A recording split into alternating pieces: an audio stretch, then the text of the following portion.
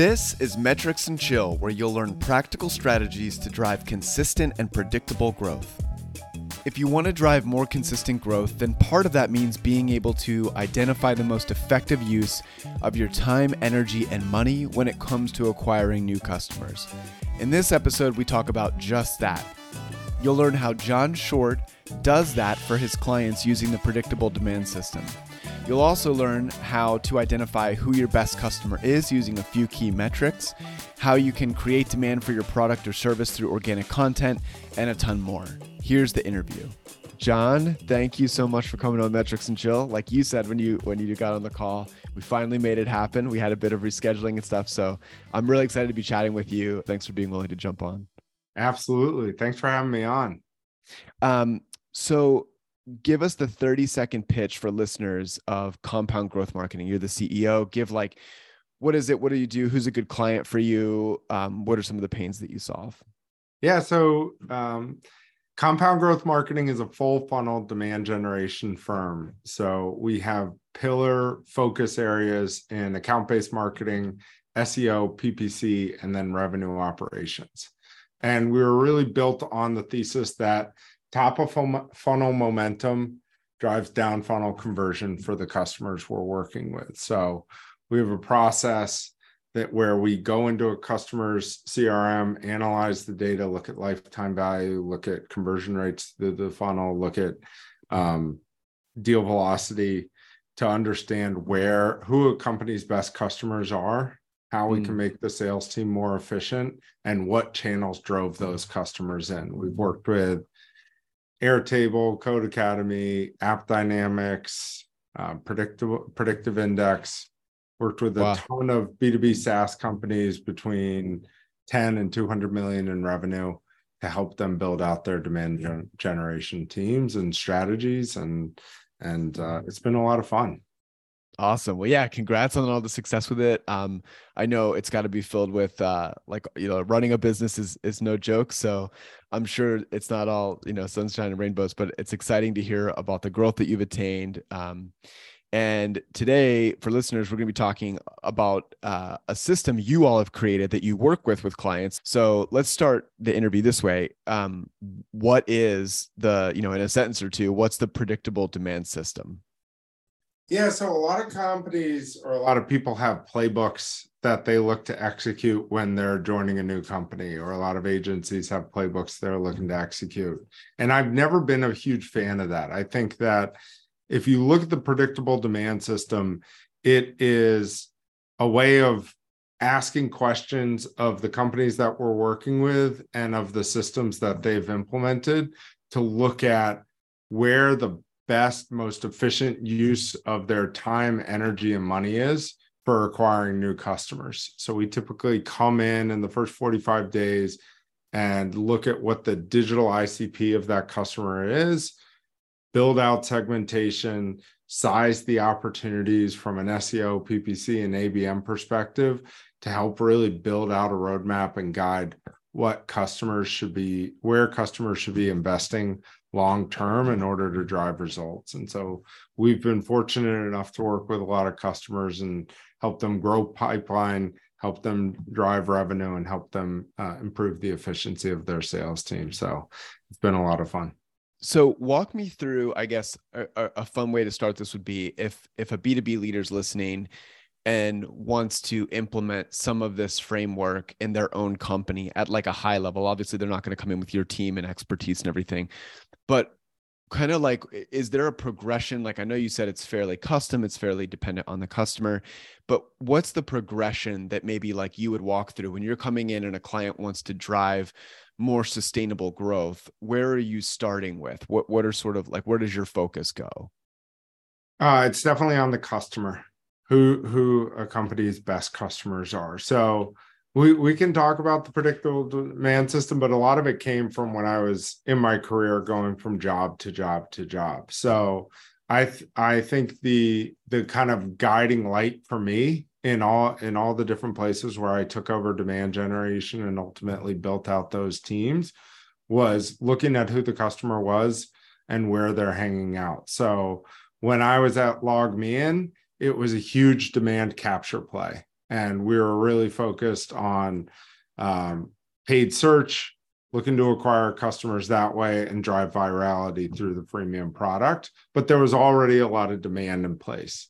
When I went to Yesware, that nobody knew that you could easily sync all your emails with Salesforce and store them easily or track emails. And so we had to build demand for that industry and build, educate the industry and teach people about products like this and how they existed. And so there was a shift, right? And when I joined both of those companies, there was research that I had to do about the customer. There was research I had to do about our sales motion that all helped kind of identify what the best solutions were for identifying the channels we should be executing on. So at a high level, it's thinking about the customer and analyzing where, what their preferred buying methods are, how they're finding out about products like yours. Yeah. Oh, go ahead. Is that always a blend of do you recommend businesses always take that blended approach? I guess you mentioned demand capture or demand creation, which I'm a fan of that distinction. I think it's helpful. I know that this is a hot topic, depending on who you talk to. Yeah.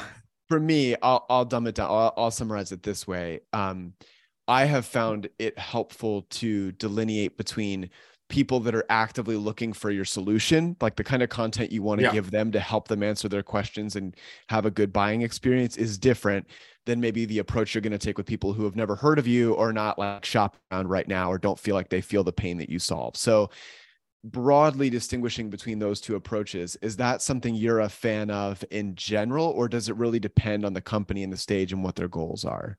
Most of the companies we work with need a hybrid. So a lot of the companies that we work with, I think SaaS has become fairly mature. I think new opportunities will arise through use cases around artificial intelligence. But most of the companies we're working with need a blend of demand capture and demand creation type activities to stay top of mind with customers throughout the funnel. And so that is part of what we're looking at here when we go into the database and analyze the customers. First thing we're typically doing is augmenting the database with data augmentation if they don't have it already, like a ZoomInfo or Clearbit. And once the data in the database is clean, we are looking at who a company's best customers are by looking at sales efficiency metrics and understanding once we have people in the door, how do they convert best? How do they convert best? So one of the things we pull from that is lead qualification criteria and lead prioritization criteria.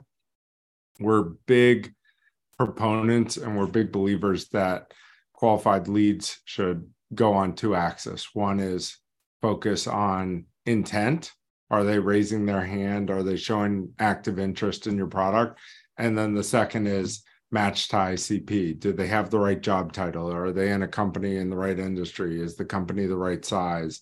Where's the company's revenues? And other characteristics like what technologies are that company using? So for instance, at Yesware, a qualification for a lead for us was, is this company using Salesforce? Because we had a really tight integration with Salesforce. That was a good indicator that could potentially be a good lead for us. So I think it needs to be that intent and match to ICP, and those people in the top right-hand quadrant are the ones who are going to be most ready to talk to your sales team, who your sales team's most prepared to talk to. And then from there, once we kind of understand what that qualified lead is, we want to analyze the database and look at the places where those customers have previously come from before, and start to build out a buyer intent journey start to build out a buyer journey to identify all the different places where we can be getting in front of that customer. Okay. Usually that's a mix of LinkedIn, programmatic advertising, Google search, SEO, email, those types of things. Right. And that's where that delineation of like, are they actively looking for the product, then serve them this content, or are they not aware of us yet? Then we'll go with this content. Yeah. So this is something that interests me a lot. I kind of like geek out whenever I get the chance in the podcast when people bring up or want to, zero in on like you have identifying who the best customer is. Maybe for a B2B company that hasn't gone through this exercise before. I know there's a lot of hesitancy, for example, among agency owners to like niche down or anything. There's like reluctancy to niche down or say that you serve this one industry or whatever it may be, or even, products like Databox that are broader, like they have a broader use case. What are some ways, if a leader was interested in exploring this and kind of opening up their CRM or looking at the data, is it completely dependent on the customer and their unique situation, or are there a few data points or criteria that you find are often indicative of like, hey, let's start to head more this way? This like, like for example, does company size recurringly come up as a big driver of like, we should really delineate narrow our ICP based on this, or revenue size, or like, are there a few data points or metrics that especially come up, or is it really just dependent on the situation of the client you're working with?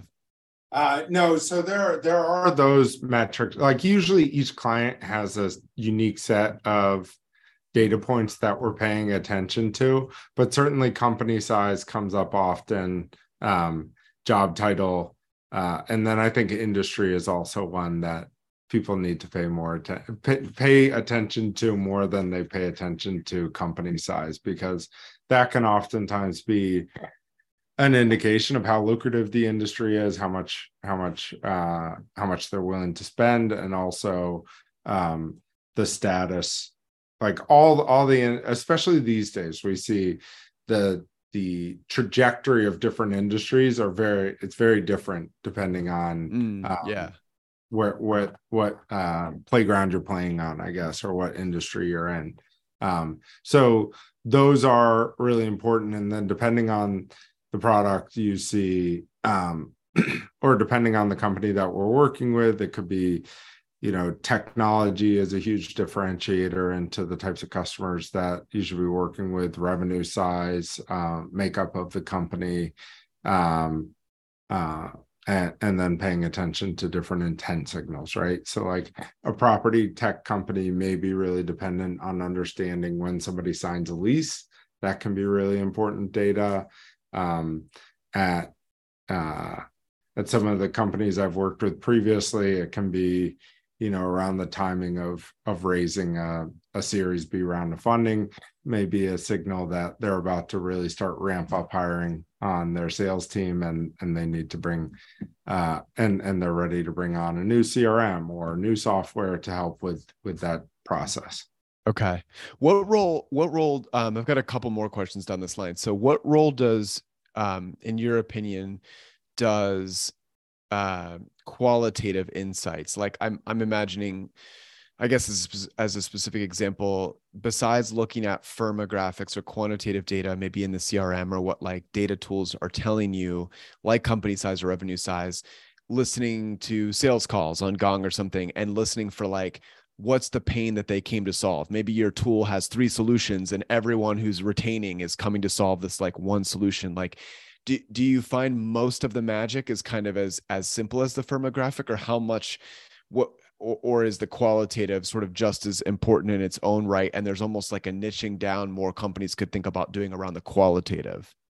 Yeah, so we love when companies have Gong or Chorus data that we can listen into. That oftentimes is like when we're running data analysis, there's a lot of different ways that the data can take us, but listening to that qualitative data, like oftentimes those are insights that we can turn into data points that we can assign to customers and kind of being in helping to qualify them. So that, doing the research in Gong and Chorus helps us to kind of understand the intent signals that we should be looking for from the various platforms that we work with. So I think it's incredibly important. We think about the entire buyer's journey, right? And we map it into people who are in the awareness phase, but within our target ICP, people who are having a pain. I love dealing with this kind of pain that people are having right before they go into market. So they may not know your solution exists. There's tons of creative ways to identify customers who are in that pain point, don't quite know what your solution is, and are getting ready to jump into being in market. Then you have in market, then you have people who are customers. The other thing that I love about what you were talking about just there is the CRM is the front end of what marketing does for the sales team. So I like to think about the CRM in terms of a UI where we're trying to surface the right information at the right time. So, the quantitative data points that we put in there are really important, but if possible, it's also important to put in the qualitative data points that are going to help set your sales team up to have a really good first conversation. That could be a question in the form, like HubSpot used to ask, what's the biggest pain that you're dealing with right now? And people used to answer that. That helps set your sales team up for a really good conversation. It could be like a news feed about the company. So, really successful for me in my 20s as I was building out my network was at congratulating in the first line, a 3-line email, congratulating them on something that had recently happened at their company. 2, telling them what I was trying to get better at. And 3, asking them if they'd be willing to jump on a call to help give me advice. And so I always think about that email. It was incredibly successful. It helped me build a really nice network. And it's something that I use when I'm doing sales outreach these days or trying to re-engage customers. And that all that information, right? The more we can feed sales reps inside the CRM to give them the information they need, the better the first call is going to be, the better their outreach is going to be to re-engage customers. So these are all really critical data points and pieces of data that we can be giving our sales teams. Hey, just a quick interruption. In past episodes, you've heard guests give advice like, the first step is just like actually measuring and monitoring, right? Which sounds very fundamental, but a lot of companies don't even do that, right? If you ask for like, hey, do you have a monthly kind of report of like what's happening in the funnel? It's like, oh, well, we have this over here and we have this over here and we have the traffic data in GA. So the first thing I think is like build out, a presentation that you're updating every single month. Or it's way easier if you have all this stuff being centralized somewhere and can look at it. And I promise that's completely unprompted. We try to book smart B2B leaders and learn how they're driving more predictable growth, and they end up sharing advice like that. And DataBox makes it easy to do all of that and more. You can track your marketing, sales, revenue, and CS performance all in one place. It lets you build custom dashboards and view metrics from over 80 tools side by side. You can schedule PDF reports that automatically update your data in real time and send to your team or your clients. You can even set up custom Slack alerts that alert you when you hit your goals or when numbers spike or dip. If you want to try it totally free, just go to databox.com or click the link in the show notes.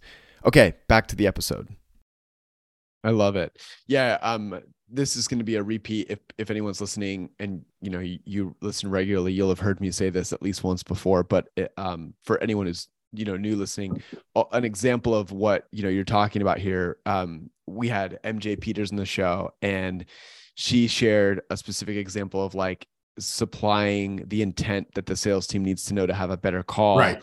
With like, they would do a unique form ID on every use case page. So even though it looked the same, and to the user, it's like you're just booking a call, then it allowed marketing to tie that, to the upcoming call and say, hey, this person like specifically booked a call on this use case. So lead with that. And the AE then would make sure that they would like start there versus like, 30 minutes into the pitch, like, so what brings you in today? It's like, right. Like you've already like lost their attention, and you should know why they came in. It's all these intent signals, which can help the rep. And part of it is the data you put into the CRM. The other part of it is meeting with the reps so they understand the significance of all the different lead funnels, of all the different things that are coming through their funnel at a given time. One of my first customers I went through a secret shopper exercise. I went onto their site. I downloaded an ebook. I got an email from the sales rep a couple of days later that said, "Thank you for downloading the marketing ebook. Would you like to jump on a call to talk about X, Y, and Z?" And I was like, what is this marketing ebook? And then I just realized that's how the asset that I had downloaded from this company was labeled in the CRM. It just said, Oh my John gosh. Short had downloaded a marketing ebook. It was a property tech company. It was not like, for somebody who wasn't in marketing to get that email, it would have been like, they wouldn't have understood why they were getting this email. Right. Yeah. They'd have been like, wait, what are you talking about? I almost thought it was like an internal email coming from one of the sales reps about a marketing ebook. And it just showed one, like, we need to be very careful about the data we put in front of the reps, because they're going to use it, and they may not, if they don't understand the intent or the significance of what that piece of content is, like that, then it's not going to help them. If it had, been like an office moving guide book, or if it had been something else like that, like they would have had a better indication of the troubles that I'm having, and that would have given them a better hook to get in the door with prospective customers. But nobody's going to respond to an email.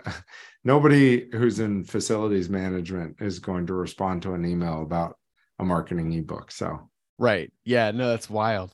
One last thing I want to touch on before we kind of move into some of the ways that you've done this in the past, with specifically on like the people that are feeling the pain but not yet in market. I want to like dive into that, and I know you've got some cool examples of ways that you've done that. We covered a lot around quantitative things to look for, some low-hanging quantitative fruit, some ways you can pair that with qualitative fruit to find out who your best customer is. And one thing, it's a simple, kind of silly question, but if a listener is asking, what does best mean? What are you looking for when you say best, right? So like they've got all these customers that have technically handed the company money or closed or expressed intent. What does best mean? Are you measuring this by filtering by like longest retained, the ones who upgraded the most? How are you defining this to really, like, I would imagine listeners who want to try this experiment can go in and they can find maybe a lot of firmographic commonalities and say, okay, yeah, like these two industries tend to be overrepresented, or this size of company, or this revenue, or people that use this tool. But when you say the best, what's that further thing that they're narrowing down by, if that makes sense? Yeah. So it's a mix of, typically there's a lot of different factors that can go into that, but most of the time what we're focusing in on is deal velocity. So how quickly that deal moves through the funnel, and then the lifetime value of the customer, and figuring out the balance between those. And if we don't have lifetime value information, we look at initial contract size, or first year contract size, or first year value of that customer. So we're paying attention to those factors to kind of understand on a deeper level where they are, because those are going to be the things that make our sales team be most efficient, right? If you can find deals that you can close the quickest and are worth the most value to you, that's a winning company. How often should companies go through this exercise, in your opinion? Like, I know if companies are especially early stage, it can be really hard. Like maybe they're still struggling to find, if you adhere to the idea of product market fit, like they're still, kind of thrashing around looking for like who might be the best use case of their product or their service. Maybe more mature ones are fairly honed in. Like, how often do you recommend people go through the data and kind of iterate on this and take what they're doing and refine their messaging or their ICP based on it? Yeah, I have a lot of answers to that question. The first is yearly. I think you should at least be looking at this data yearly to understand, to reevaluate your qualification criteria, to reevaluate your ICP. For early stage companies, I can't give as good of an answer. My experience is mostly working in companies 5, 10 to 200 million in revenue. But I think it's one of the things that holds companies up, because I think the product at certain stages in a company's life starts to take on a life of its own in terms of the customers who it best caters to. And what can really slow down companies is misalignment between the marketing and sales team in terms of who the audience is, who they're going after. And you often see sales say, I want to put this team on my shoulders and we're going to start going outbound to these XYZ type accounts because we really want those, because we really want larger average deal sizes, and marketing continues to try to fill up the funnel with a ton of volume.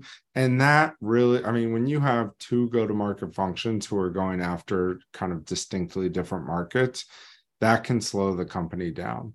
The other thing that slows down the company is the morale when that kind of when that shift is happening. And I've been in companies, and I'm sure you've been in companies, where for 6 months they're talking about, oh, we're going to have this new ICP, we're looking at new kind of alignment with the types of companies that we're going after, or we're starting to move upstream. And marketers literally don't know where to put their budget because they don't know what segments they're going after.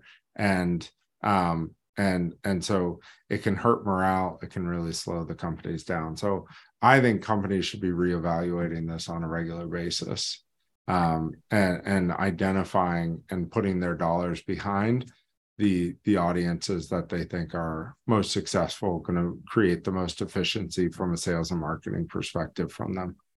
It makes a lot of sense given everything you laid out up until now, kind of what you do with this data and the multifaceted approach you take, because it sounds like it's a lot of work to set up the content strategy and some of the marketing strategy that you're doing. So yeah, like if you did this too frequently, it would almost feel like you're not like putting it out there long enough to gather any data back and like see how the marketing campaign's going, let things come in through your CRM and see what happens on the end of them.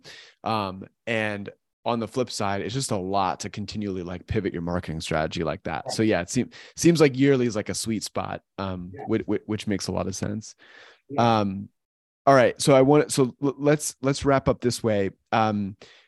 You've talked about a stage. I haven't seen a lot. I might just not be paying attention to the right people, but I think, one of the ways that maybe stages get viewed too simplistically, especially with the demand capture, demand creation framework, is you articulated a stage that I don't see a lot of people talking about, which is feeling the pain, but not in market.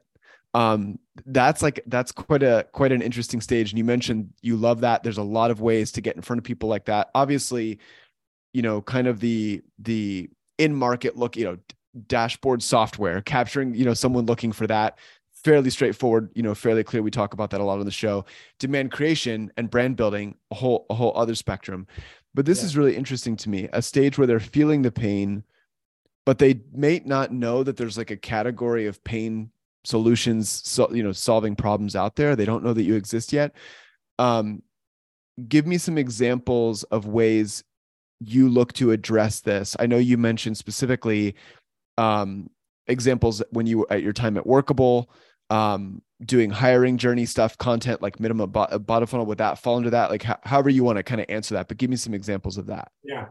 Yeah. So one of the reasons why I don't love the demand creation, demand capture is because of the way that it has been kind of interpreted, where it's like search is always this demand capture route. So at Workable, when I first started, inside the product, and I have it in front of me right now, they have 6 stages in the hiring funnel. Stage 1 is sourced candidates. Stage 2 is applied. Stage 3 is phone screen. Stage 4 is interview. Stage 5 is offer. And stage 6 is hired. So when I joined Workable, first we started out, my focus was on paid search. We scaled that up. And then year 2 of my time there, we were looking to build out content marketing. And about 2 years before I had started working there, an intern had come in for a summer and written 150 job descriptions, posted them on the website. And then the they got no traffic for like the first 2 months. Cut to the time when I was there 2 years later, all those job descriptions written by an intern 2 years previously that had kind of been ignored were now driving, I think, around 30,000 visits a month to the site. And so when we got into Google Analytics, we started to see, wow, there's this like really massive growth, and they were continuing to grow and compound over time. And so the job descriptions, that was like an interesting data point to us. So what we did was we took all those different stages in the hiring pipeline and we said, what are all the different materials that people could be looking for throughout the hiring process that might help us build demand for an applicant tracking system that's all going to bring these things together. So somebody who is searching for a job description is probably a week to 2 weeks away from actually posting that job online onto job boards, Indeed, Monster.com, all of those places. Somebody who is searching for interview questions is likely in the middle of the interview process. They're likely, going to Indeed and Monster.com all individually and managing the process and trying to keep track of all the prospects potential candidates who had applied to all of those various different job boards. And so we mapped out all the utilitarian content we could create for the sourced, applied, phone interview questions, offer stage, and hired stage. We mapped out all the different types of content we could create for all those people. So that was interview question templates, job description templates, offer letter templates, recruiting emails. We created a ton of content. You can go there today and still see it on resources.workable.com. And so as we were creating that, we tried to get into the head of the consumer to think about the challenges that they were facing at that point in time and how Workable kind of brought the whole hiring process into one platform for these customers. And you need to remember, we were mostly targeting small businesses. And so they likely didn't have the big, success factors ATS that some of the Fortune 500 companies were using. We brought it all into one roof. So we tried to create the content for the thing that they were searching for and introduce them to our product through that lens. So for like the job description people, they'd search for an account manager job description. They'd click on our result. We'd have a little kind of ad unit on the right-hand side that said, post this job description out to 15 plus job boards. They'd click on that and they came to an editable format of the job description. And they were able to make some changes to it, fill out their information, and they started the trial that way. So they're in this pain phase. They know they need to get the job description out there, or they know they need a job description. We're now giving them a way to get that job description, post it through our applicant tracking system, and have all the candidates that come in from those 15 plus job boards come into one singular database for them to manage. So that is an example to me of someone who has a pain, they need the job description, and then we're introducing them to a product that can help save them a ton of time. Yeah, I love it. This is such a cool example. It's giving me a lot of ideas as you talk, but I like it for a couple of reasons. One, I love the idea of starting with the product and reverse engineering the content. Like I think there's a lot of listeners that maybe work at companies where either they're an agency offering multiple services, or they're like a tool like ours where there's multiple features or tools within the product that can do different things. Kind of nerdy in the weeds question that I'm curious about is when you would do, let's say like the job description portion or like the evaluation phase or whatever it would be, would you then I'm imagining you take the phase of like evaluation, you'd list out all this content you could write that would answer queries related to that. So, and this would probably be queries that are, it's not so vague that they're just kicking tires or whatever, but they're actively like looking to solve this pain. They're not yet looking for a solution. would you then, let's say this was like phase 5 within Workable as a product. And then so you come up with 20 pieces of content you're going to feature around phase 5. Would they all have the same call to action tied back to that specific feature and like, hey, sign up to try our, application review, thing, like whatever the tool was related, or was it or did you use that as a chance to like in those 20 pieces of content, intro them to like, hey, by the way, there's a one and all, a manage everything in one place way. Like, what was your approach there? Yeah. So we were limited by resources, just like any other startup was. So we weren't always able to get dev resources for every single one of the funnels to kind of build a way in. But, at that time we did have Intercom where we knew what pages users had visited. So we could create custom content within the product in order to send them to show them the offer letter stage. But yeah, we tried to do that for as many different pieces of content. And part of it was looking at the volume of the content. Our job descriptions, I think we're driving hundreds of thousands of visitors on a monthly basis. Same thing with our interview questions. So we really focused on the places where we thought we could drive the most bang for buck. And then in the other cases, we tried to create customized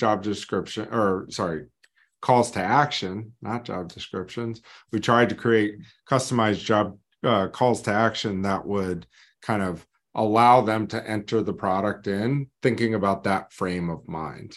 Right. Okay. So I think that was really valuable. And then like that, the fun was we got to work with Airtable was a client of ours for a while. And we got that was another interesting use case where people are coming to Airtable looking for, help with the CRM, help with the project management tool, help with Gantt charting, help with all the different things that Airtable does. And they probably do a lot more things now. But, it's really about thinking about where the user's mindset is, what they're looking for, and then how do we create a nice bridge into that experience for the product so they're more likely to use the product, more likely to become a qualified visitor or qualified lead or qualified account for the company we're working with.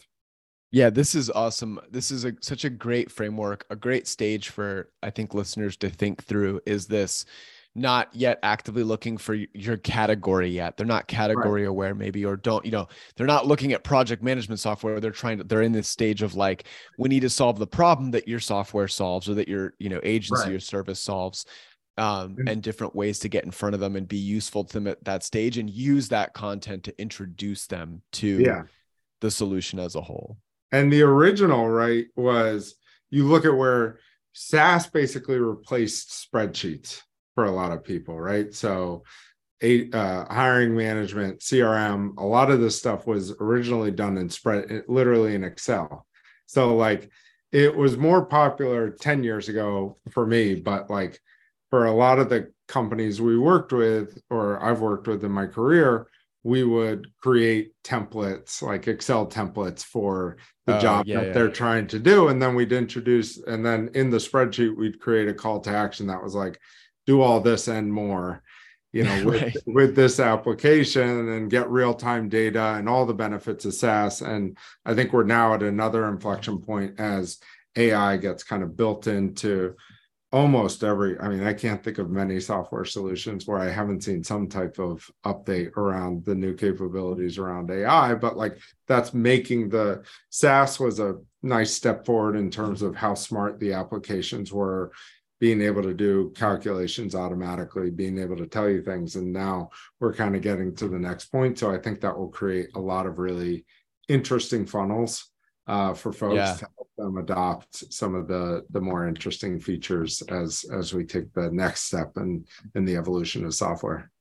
And one thing I think, what I love about what you do, the framework you use that you've unpacked a little bit here is there's always a need to just ask these basic questions like, who are the best customers? What are they coming to use your product or solution for? How can you use their own words to reflect in the messaging? Where do they hang out and spend most of their time? What's valuable to them? And then here's the 4, 5 2 if you subscribe to it, different stages that we see them in. What's our plan to hold their attention and build trust and awareness, in that stage? So I love the holistic approach you use. Thank you for laying out the framework and everything that you shared here. For people who want to you're really active on LinkedIn. Where can people go if they're interested in working with your company? And then where do you want them to kind of go if they just want to keep learning from you around these topics? Yeah. So compoundgrowthmarketing.com. If they're interested in learning more about our company, compoundgrowthmarketing.com/podcast, if they want to listen. And then on LinkedIn, you can just search for John Short. And like you said, I'm creating a piece of content almost every day. Yeah, I see you on there all the time. So you'll definitely keep learning from John. So go follow. We'll link to all this in the show notes if you're interested and want to go follow. All right, John, thank you so much for making this happen. I really appreciate it. All right. Thanks for having me on. Thanks so much for listening. If you found this episode valuable, check out our other episodes or subscribe to get new ones. If you want to support the show, we'd love for you to leave a review or share it with someone. And if you want a tool to help you track and improve your business performance, try DataBox, free at databox.com.